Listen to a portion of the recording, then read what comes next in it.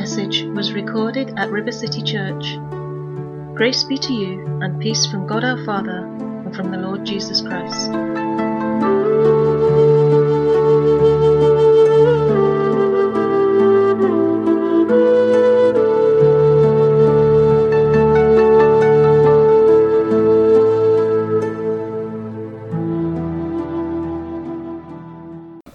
A church that began at a river. This is Acts 16. Acts 16. I'm going to read you a couple of verses from this that just draws out what we believe the Holy Spirit wants to say today concerning where we are and the year ahead. So this is Acts 16 from verse 6. And if you know this story, this is Paul and Silas and Timothy being led by the Holy Spirit. But it says some really unusual things in these verses. Quite striking in all of the book of Acts. Here's some of the most amazing verses. It says of this party from verse 6 of Acts 16 that they passed through the Phrygian and Galatian region, having been forbidden by the Holy Spirit to speak the word in Asia. I mean, we could spend a whole morning on that. How do you get your head around that? I mean, if anybody ever tried to stop you to speak the word of God, you'd say they're of the devil. Now think about that. Then it says, and after they came to Mysia, they were trying to go into Bithynia, and the Spirit of Jesus did not permit them. And passing by Mysia, they came down to Troas, and a vision appeared to Paul in the night. A man of Macedonia was standing and appealing to him and saying, come over to Macedonia and help us. And when he had seen the vision, immediately we sought to go into Macedonia, concluding that God had called us to preach the gospel to them. So putting out to sea from Troas, we ran a straight course to Samothrace, and on the day following to Neapolis, and from there to Philippi, which is a leading city of the district of Macedonia, a Roman colony, and we were staying in this city for some days. And on the Sabbath day, we went outside the gate to a riverside, where we were supposing that there would be a place of prayer, and we sat down and we began to speak to the woman who had assembled there. And we all know what happened next. And that was Lydia became the first convert in Europe to the gospel, because that was Greece. And a great church was began in Philippi. And so really, what really struck me reading those verses is, as we start this new year, and at times like this when we're thinking about the months ahead, what rushes into your mind really is all the things that need to get done. And very often, sometimes we think, yeah, that's God showing me all the things that need to get done. But what struck me from these verses is that it records the Apostle Paul being led away from what he felt needed to be done. He was being led away from what he felt needed to be done. Verse 6, it says, the Spirit forbid them to speak the word in a certain place. Verse 7, it says, Jesus stopped them from entering another place. And then in verse 9, we see the reason for that there's a vision, a dream, where a man is calling Paul and the team over to a different place. The Holy Spirit, in other words, led Paul away from what he felt needed to be done and led him instead to what had already been prepared. What had already been prepared. And that's what I want to show you this morning, what that means. In 2020, the Holy Spirit is no different. Still today, he always leads us to what has already been prepared, because works of God are always works prepared beforehand. Those two words I want you to remember this morning, prepared beforehand. So just let that truth sink in for a moment, because it's an amazing truth when you think about the year ahead, thinking, oh gosh, this year is full of things that I need to do. This year is full of things that need to be done. Think of something different. Think by the Holy Spirit, this year is full of things which have already been prepared. Things prepared beforehand.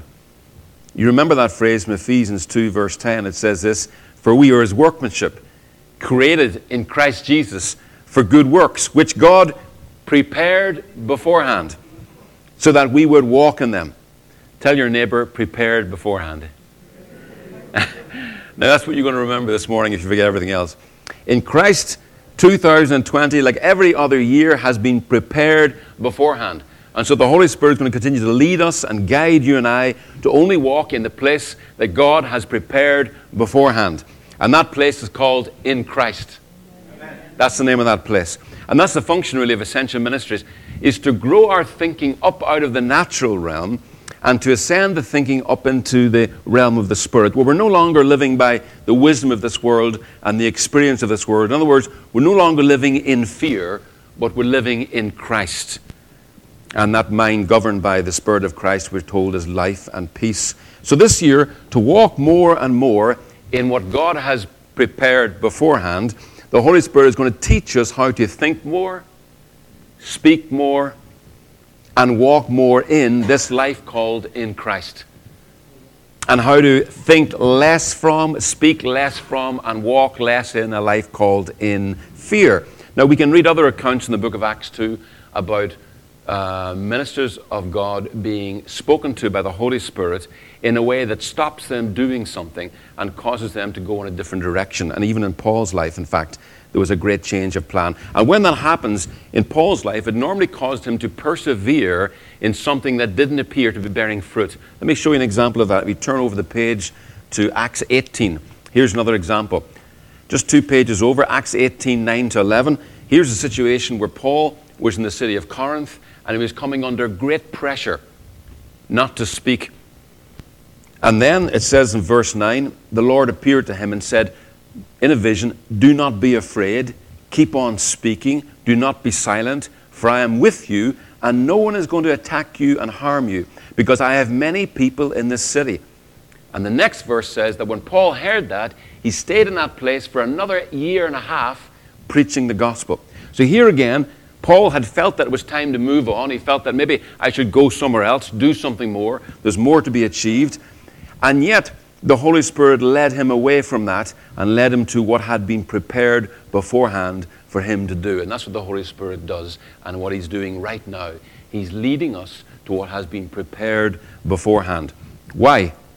Psalm 127, you know it well. Unless the Lord builds the house, the laborers build in vain. Unless the Lord watches over the city, the guards stand watch in vain. So on the first Sunday of a new year, it's natural for our minds to think of all the things that we need to do or feel that we have to get done, and even to begin to make plans on how to get those things done. Yet as believers, what I'm saying this morning is we've been given God's Spirit, the mind of Christ, not so much that we can see what needs to be done, but so that we can see something much greater. So that we can see what has been prepared beforehand. That's what the Holy Spirit wants us to see. Let me tell you why you don't need to see, or you don't need the Holy Spirit to see what needs to be done. Because most churches are full of people who can see little else than what needs to be done. This needs to be done. That needs to be done. Why is that? Because we've said last week, when we're living from the soul, all you can see is what you need. It's only when you're living from the Spirit, you can begin to see what you have, what has been prepared beforehand. And that's where the Holy Spirit is bringing us into that place of living from our spirits. This year, too, the Holy Spirit will continue to lead us into what has been prepared beforehand. Listen to how Paul said this to the Corinthians in 1 Corinthians 2. He said this, what no eye has seen, what no ear has heard, what no human mind has conceived, the things God has prepared for those who love Him. These are the things. These are the things. These are the things God has revealed to us by His Spirit. So what does the Holy Spirit reveal to us? The things that God has prepared. And what will He do in 2020? He'll reveal to us the things that God has prepared. So with natural earthly vision, all you and I can see really tends to be what needs to be done. I mean, I guess coming up to Christmas, that's all we can see. Oh my goodness, what needs to be done? But with vision from God's Spirit, you can see what God has prepared beforehand. And if we keep living from our soul or from our feelings, all we'll see is what we need. But to live from the Spirit is to see what we already have. And you know, in Christ we already have all things. Turn to your neighbor and say, all things. Oh no, you're moving out of your feelings now. Come on, into the truth. Praise God. That's where the Holy Spirit helps us, and He teaches us in our prayer and in our worship to rise out of our souls and begin to pray and worship in the Spirit and in the truth. And here is the truth that leads the mind into peace. All we need for life and godliness has been prepared beforehand in Christ. All we need for life and godliness has been prepared beforehand in Christ. Now, last year we looked at Acts 9. You remember we looked at the story about how one day there was a disciple in Damascus, a man called Ananias, and he was praying because there was a horrible man called Saul of Tarsus was on his way to that city to kill him and his friends. So you can imagine if you heard a story like that, you'd be praying like Ananias too. But what happened was Ananias, like you and I, he begins to pray out of his fear. That's where we begin, you see. You begin in the soulish realm. And so you can imagine that as he's praying, he's anxious, he's fearful, and that's where he starts to pray.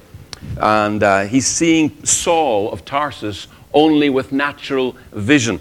But you know, the wonderful thing is, by the time he stopped praying, he was no longer seeing Saul of Tarsus by natural vision. Oh, now, I want to pray. And pray until I no longer see by natural vision. Until I no longer hear by natural hearing. Until I'm hearing what the Holy Spirit is saying. And seeing what the Holy Spirit is seeing. And that's what happened to this man, Ananias. He was seeing by the Spirit's vision. And what he saw was that Saul, in the words of the Holy Spirit, was God's chosen instrument to bear his name, to be a son of God, bearing the life of God to the Gentiles. In other words, what he saw was the life that God had prepared beforehand for Saul of Tarsus. Isn't that beautiful? The life in Christ, that's what he saw. That's what he saw by the Spirit. And that's what you and I are going to see by the Spirit. When we pray by the Spirit, worship in the Spirit, we're going to see what God has prepared beforehand. Praise God. The Holy Spirit only speaks what he sees, and this is what he sees. He sees what has been prepared beforehand from all eternity. And much to the shock of Ananias, no matter how terrible Saul's behavior, Ananias finds that the Holy Spirit insists to speak of Saul as God's chosen instrument and insists that Saul be spoken to as God's chosen instrument. Because that is how the Holy Spirit sees him. Why is the Holy Spirit showing Ananias all of this? Why is it so important that someone goes to this man and speaks to him as God's chosen instrument? Why is it so important that someone is filled enough with the Holy Spirit to go to this Christian killer and say to him, Brother Saul?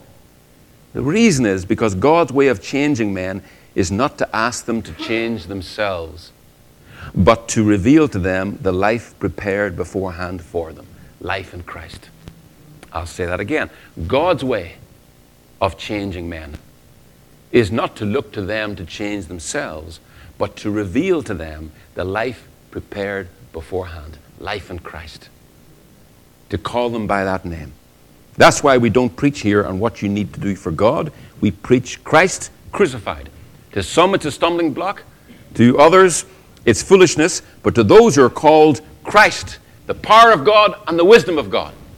That's 1 Corinthians 1, 23 and 24. So in 2,000 years, God hasn't changed his foolish way of saving people. And he's not going to do it in 2020 either. The Holy Spirit still insists on speaking to men and women, not according to their works or their behavior, but according to Christ's works. The finished work. And that's why the Holy Spirit is able to speak to men and women as if they already are what they do not yet appear to be. A finished work. A complete work. Clifford sang it this morning. We're risen with Christ and we are complete. Where? In him. In him. That's why the Holy Spirit speaks to us, in him. We may not realize we're in him. 90, how many hours? Was that 5.5 million hours the last 10 years? I don't know how many of those hours we have realized we're in him. But the Holy Spirit has never stopped speaking to believers as people in him. That's what he does. And we'll see why for a moment. That's why Colossians 2:10, the Holy Spirit insists on saying to young believers, in Christ you have been brought to fullness. In him you have been made complete. Now we may protest and we may say, God, you can't do that. You can't call me holy because that's not who I am. But what we actually mean is, Lord, you can't call me holy because that's not what I do. Because natural men and women, we tend to see naturally, identify ourselves by what we do. God doesn't see us by what we do. God can call you holy because he doesn't name you after what you have done. He names you after what he has done, after what he has prepared beforehand. We saw that last year several times, 2 Timothy 1, 9 and 10. You remember it very well. How does he call us? What does he name us? He calls us according to his grace and purpose given to us in Christ Jesus when? Before the foundation of the world. But now has been revealed by the appearing. Has been revealed by the appearing of the Christ life. Praise God. Our Savior, Jesus Christ. So in the appearing of Christ's life, the life prepared beforehand revealed to us who we are in Christ's sight. We are the ones he desires to be in communion with, to be in one life with. That's who we are. The appearance of Christ revealed to this world that we are the ones he desires to be one life with. That's who we are. That's why he gave his life. And so the appearance of the Christ life always reveals who we really are. He names us after whom he graced and purposed us to be, and he insists on naming us as speaking to us as who we are in Christ. Why? Because it is hearing and receiving by faith his name for us that the scales fall from our eyes too, like Saul of Tarsus. And we become by his grace the people he purposed us to be. And that is why he calls us holy. For it was in believing his word, not in attempting to do his word, that we were created holy and righteous in his sight. I'll say that again. It was in believing his word, not in attempting to do his word, that we were created, past tense, were created in holiness and righteousness in the truth in his sight. Praise God. Why do we need to hear God call us holy? Why do believers need ministers to be as obedient as Ananias was and only speak to the church as God sees them to be after the Spirit rather than after their behavior? Because according to Ephesians 4, it is in hearing themselves spoken to as in Christ that believers become renewed in their minds. Renewed, in fact, in the spirit of their mind, and so equipped to put on the new self, which in the likeness of God has been created in righteousness and holiness of the truth. That's Ephesians 4, 23 and 24. Renewal of the mind. We said that this morning. There's no way of moving from the old to the new without first the renewal of the mind. It's not going to manifest.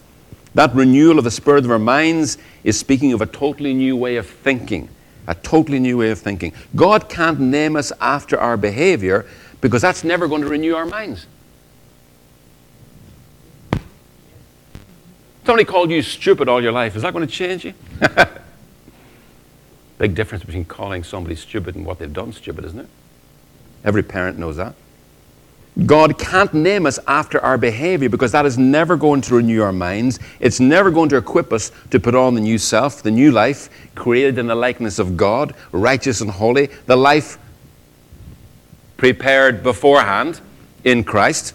If God named us by looking at us with natural earthly vision, if he named us simply after what people see, think of what he would call you. Brothers and sisters, think of what you were when you were called. Not many of you were wise by human standards. Not many were influential. Not many were of noble birth. But God chose the foolish things of the world to shame the wise. God chose the weak things of the world to shame the strong. God chose the lowly things of this world and the despised things and the things that are not to nullify the things that are, so that no one may boast before him. It is because of him that you are in Christ Jesus, who has become for us wisdom from God. That is our righteousness, our holiness, our redemption. Therefore, as it is written, therefore let anyone who boasts, boast in the Lord. God has prepared a holy life for you and I, but it is not some future life we will live for him. It is the life we live today in him. Did you get that? God has prepared a holy life for you and I, but it is not some future life we will live for him. It is a life we live today in him.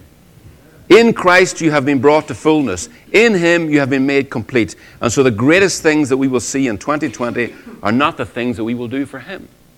They are the things that God has prepared beforehand. In Christ for us. And that's why the most glorious thing that this will be seen in this city in this year is not what the church will do, but who the church is. The Spirit-filled body of Christ. That's who we are. That's what the Holy Spirit is speaking to us about. He's trying to open our ears, open our eyes. Do you know who you are? We went through this last year. Every person the Lord spoke to from the Old Testament through spoke to them by a name they'd never heard before and said, if you will get this, if you will hear with ears to hear who you really are, the life I have prepared beforehand for you, you will be a different person. And that's our testimony. That's called a metanoia. It's called a repentance. To hear what God is really saying about you. My God, the church awakes to what God is really saying about us. You cannot rise up the same person. You cannot. That's why when filled with the Holy Spirit and the Spirit's vision, Ananias for the first time saw Saul of Tarsus the way the Father saw him. He saw the one prepared beforehand in Christ. Here's another way of saying that. The Holy Spirit is not looking for you or I to achieve what Christ has already achieved. And what I'm going to say next will sound like foolishness, because that's a sign it's the gospel. Because if it doesn't sound like foolishness to the natural mind, it's not the gospel. Brian said we're going to hear some hard things this year. Absolutely. Get ready. We're going to hear some really foolish things this year. That's a sign it's the gospel. If it's to the natural man, it's foolishness, it's the gospel.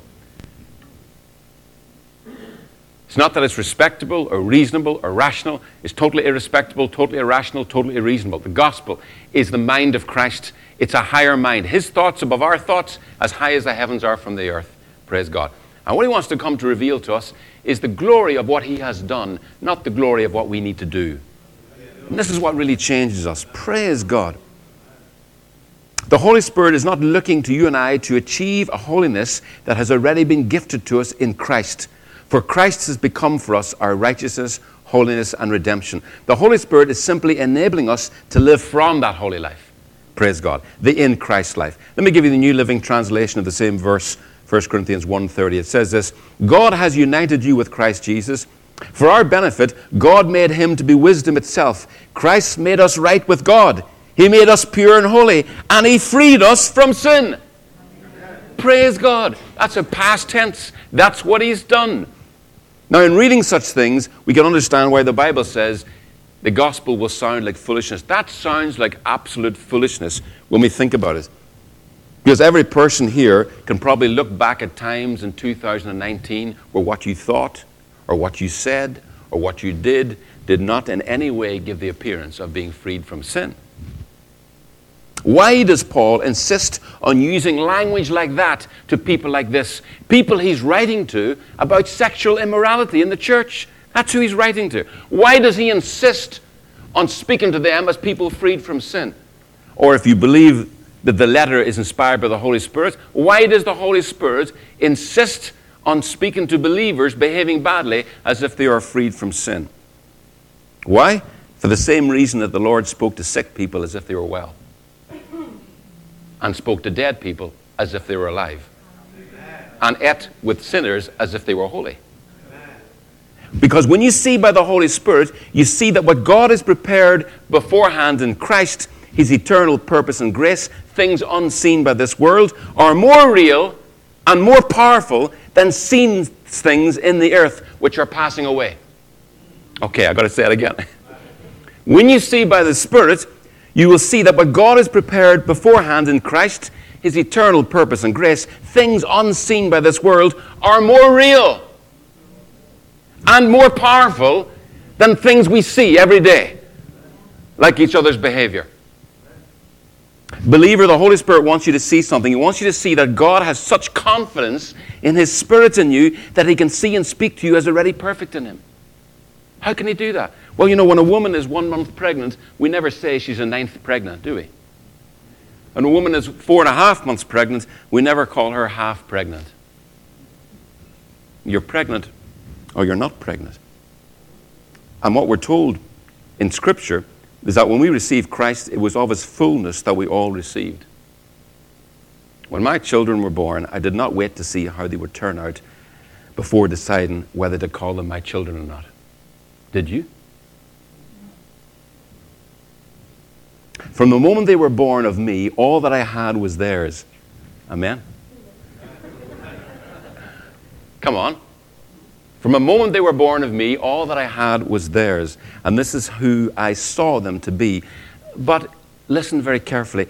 That may be who I saw them to be, but they would never have grown to be who I saw them to be, if I had not insisted on always speaking to them, no matter what their behavior, as my children. That's why we said last month that even though there was a time when they walked on all fours and ate off the floor, we never called them dogs. We never saw them any less than the vision we had already had of them, the vision prepared beforehand in our hearts.